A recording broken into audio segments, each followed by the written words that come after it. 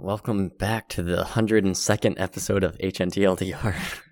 So we might have recorded episode 100, our big special 100 episode, as episode 101. And by It's maybe, possible. I mean, definitely. It seems pretty we don't know. I didn't go back. Maybe we just skipped a number. I actually think that's days. possible. Yeah. There's a real possibility that's true. But wow. 2 episode 84s. 284s. I did not see that coming. And I edited both of those, so this is definitely on me. That is just even fully. funnier. Actually, I just figured it was because you edited one and I edited the other. Nope. Wow. I definitely, because you would normally do the kind of like 3 terms linked together kind of thing, which I also do a lot of the times. But then some of these, like I remember coming up with these dumb titles, Cracks in the Tower of Babel, and then Elon crashes crypto. I was proud of both of those. Those are both good titles. I wish they had incrementally different numbers, but the titles are great. That's what I was focusing on. All right, you can only have one. You can't just expect everything from me. So now the question is, do we still call this number 101 in the episode name, or do we, just jump 101 and go straight to 102? I think or this go should back be and change 101. all the names. Okay. So we're just steering into the skid. Just don't bother fixing the mistake. Excellent. Absolutely, yeah. And I mean, we did get a bunch of letters informing us about the 2 episode 84. So we appreciate all that feedback. It's crazy. We just forgot to read them all in the month-long period. Yeah. Well, I haven't checked the physical mail in a while, and I know a lot of our listeners write in via Pony Express. Yeah, it does happen. Yeah. But we did get a real virtual letter from listener Boo Boo Cakes, who decided to tell us, or who told us that they did actually find us by just searching Hacker News in their podcast player. So shout out to Boo Boo Cakes. Oh wow, that's great. There's at least one who did find us that way. So I retract everything I said in episode 100. So, on to some real stories. We did not last week, because of episode 100. We did not talk about the big news, which is the death of John McAfee, which is absolutely crazy. What a crazy life this guy led. I honestly, there were so many ways to go with this story. It's only 2 things in life are inevitable: death or taxes, apparently. Because he found the out. Yes, After a life of trying to avoid paying taxes, he found one weird trick. Yeah. That good for him. Well, I don't know if that's the message. Oh, okay. But yeah. Certainly we would never speak ill of the dead, but this guy's a psychopath. He's a psychopath. I mean, this guy is a hero. I don't know what you're talking about. What was your first introduction to John McAfee? I think you must have told me about him just years and years ago. Because I just was not aware of all of this like insanity surrounding him until at least I was in college. Then it was probably the John McAfee Wired article that I sent you, because I think it's just one of my all-time favorite articles. It's got to be top 10. It tells it's the first breakout story of him. This was written in 2012, where the cover photo is him with a gun to his head.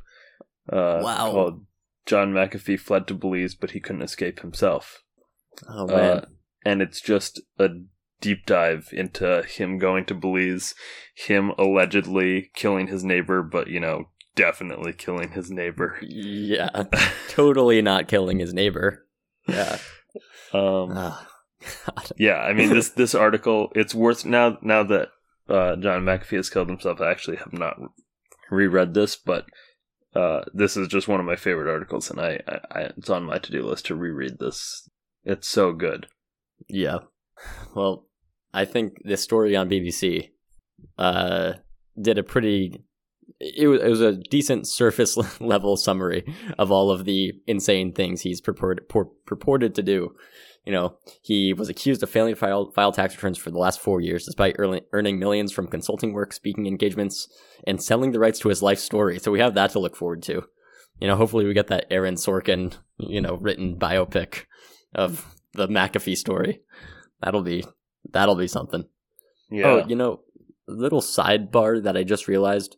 At some point, the rights to that Wired article about the Silk Road guy, Ross Ulbricht, that was in production with Aaron Sorkin actually writing it. But I guess Aaron Sorkin eventually sold the rights to someone else. That movie came out in late 2020, and I just never heard a thing about it. Wow. Yeah. It's got for Jason you to have Clarke not in heard it. about it, that must have I done know. really poorly. Really poorly. And it's got named actors in it. It's got Jason Clarke and Nick something or other, who's kind of a big teen or young star.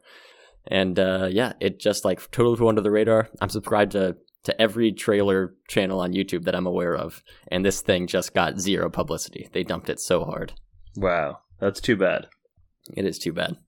So we'll see if the same thing happens with the McAfee story. Yeah, hopefully not, because many movies, or maybe no movies, could be made about this guy. Maybe he's larger than the screen. Maybe they just made this movie, and all the reviews are yeah, I don't know about this. This this stretches the limits of artistic license. Even this is just crazier than Fast and Furious 9. The shit they come up with these days. We need some grounded dramas, but unbelievably, this is all real. Yeah, it is really hard to believe. But if you don't have time for the full feature-length Wired article, my first introduction to John McAfee was actually his YouTube video, How to Install McAfee Antivirus Software, which is just insane and involves him shooting a gun at a computer and lots of what appears to be cocaine, or trying to make it look like cocaine. Wow. Yeah. I was dumb enough to start looking this up in YouTube to try to find this, and I'm realizing now that this is not the kind of thing that YouTube likes to surface to people anymore in search results. I think this probably got flagged and demonetized immediately if anyone did even try to upload it. Yeah, it is actually. It's uploaded. This is interesting. It's uploaded by John McAfee. It has 11 million views, but if you search for it on YouTube, it doesn't show up. Yeah. But if you search for it on Google, the YouTube link shows up. Interesting. So that's pretty strange. Yeah. Okay. Well, I found it now. I finally find his channel. Only 107K subscribers. Come on, John. You gotta reinvigorate that presence on the internet, buddy. Yeah. Well, John McAfee. What a life. A truly appropriate and predictable ending. Pretty insane story. Yeah. There's some other great stuff on Hacker News. There was a couple of these kind of single function sites that are just trying to I'll just say the two that I'm thinking of. There was one site that is currently on the front page called JavaScript is Weird. And it's pretty cool. It's jsisweird.com, and it's this 25 question quiz of just some of the biggest insanities of how TypeScript operators and the type system work. It starts off simple with true plus false and gives you a bunch of options. Even though that's not particularly simple, it's one, but that kind of makes a little bit of sense. I went through this whole thing. I got 11 out of 25, and that's after having already watched this kind of famous talk called WAT, W-A-T, someone gave at Strange Loop. That's just about really dives into the utter insanity that is all these weird edge cases of JavaScript. And after I went, you can go through at the end to look through all the answers and see explanations of them. And I think it kind of makes sense when you understand the logic behind JavaScript. Now, the axioms are silly and bizarre, but the kind of core design flaw people were talking about this in the comments, and I agree. The core design flaw is this insistence in JavaScript that all these operators, just like plus, minus, exclamation point, whatever, never fail, no matter what values you try to put into them, or like on either side of them. Okay. And so there's all this like weird context dependent like casting that happens under the hood, where when you do like true plus false, it's like, okay, well, let's just treat these Booleans as numbers and then, add them together. So true becomes 1, false becomes 0. You add them and you get 1. Makes sense. It's weird because even for arrays of stuff, if you take an array of numbers and then try to add a string to it, it decides that it tries to convert the array into a string. And so it basically the way it does that is it just stringifies all the elements in the array and then puts commas between them.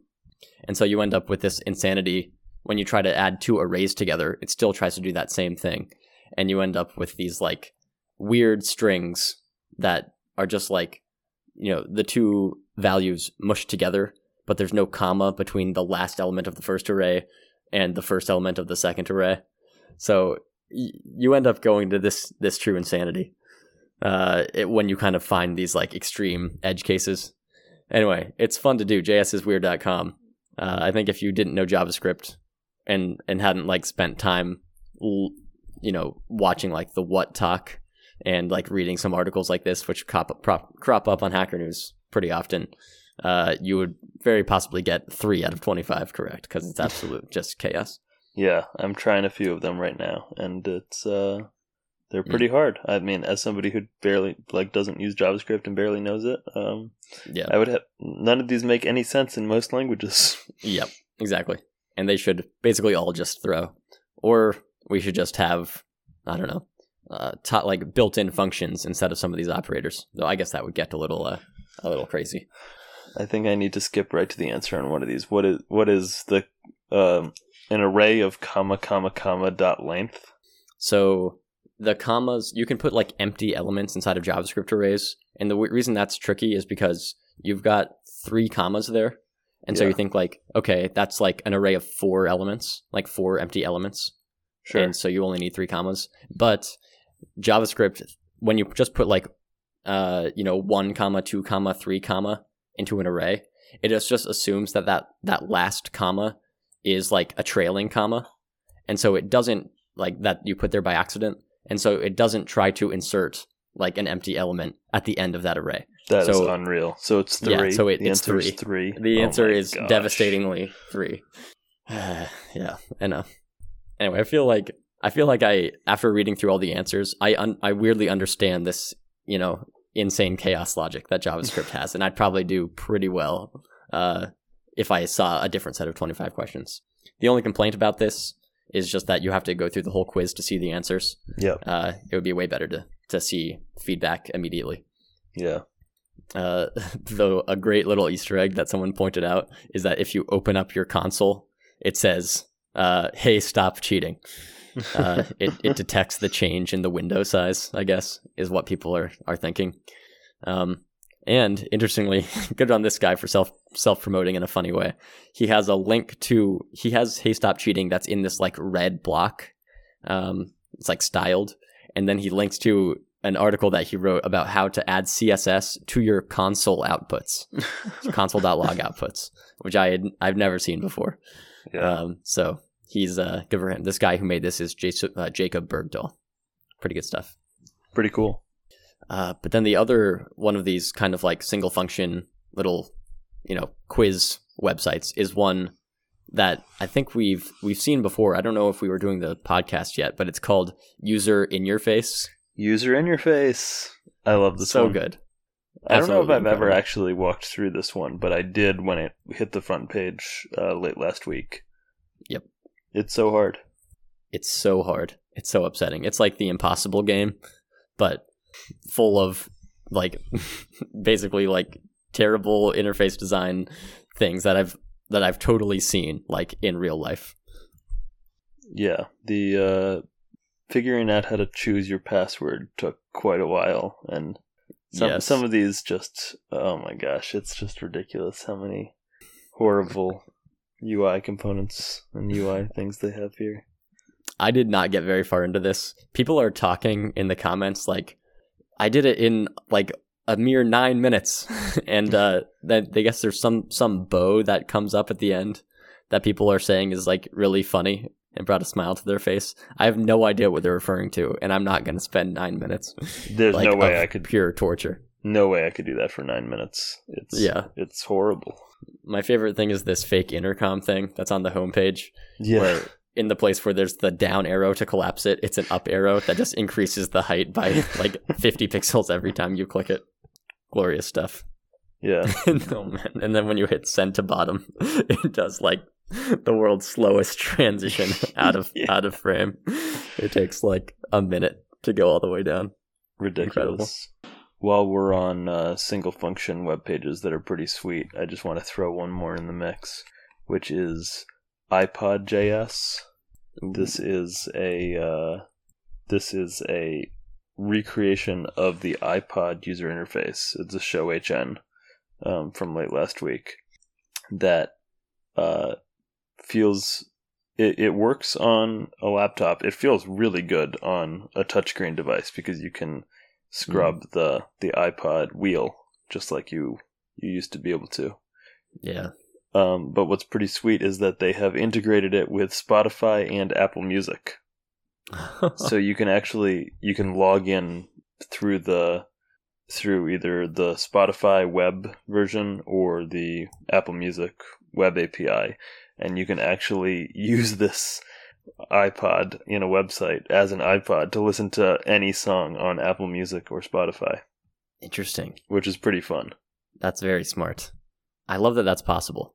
I recently was playing with a third party like music player app on iOS that one of our friends is working on, and I didn't realize that Apple Music made it that easy. I would have expected that they would just make it incredibly hard to like actually build any third party players that aren't like Apple Music, just because I just never heard of any of them. Right, yeah. But I think it's relatively new. Last couple of years, they've opened up the API. Okay. I just went to the kind of homepage for this developer who made iPod.js, Tanner Villarete. And he also has Apple Music.js, where you can go to it on mobile, and it's like a full replication of the Apple Music app design. There are some layout issues here with the back buttons and stuff, but the transitions all seem very realistic to the real thing. It's even got the little card at the bottom with the currently playing music, and he's got the you know what he doesn't have? The Apple Music app has those handles that like look like a kind of down arrow chevron when they're at the top, and then when you start swiping, it goes flat. Right. And this one, it just it goes away. Yeah. But besides that, pretty good. This is also very much like maybe iOS 8 or 9 kind of look, and I think Apple Music has changed substantially from what this looks like. I don't know about 8 or 9. I think it could be. This looks like what it currently looks like to me. Oh, there's no icons in Apple Music.js. Are you sure? It's kind of with the new bold library, bold font on library at the headers and stuff. Okay, that may be okay. It may be a little newer because, I guess it depends on how big of a window you're making this. Okay. I don't know. I put it on developer mode, so it's like iPod 7 or iPhone 7 size. Interesting. Yeah, I think it doesn't feel well. Yeah, it's got some UI elements that have since been removed. So at least it's not as recent, but maybe it's not as far back as iOS 8 or 9. Somewhere in the middle, maybe. And in classic responsive design fashion, when you're on an iPhone 7, which is what I currently have, the elements go off the right side of the screen, which is not true on iOS. But I'm just used to about 20% of non-native apps just looking terrible on even on the iPhone 7 size screen at this point. Life is pain. Can't believe you still have an iPhone 7.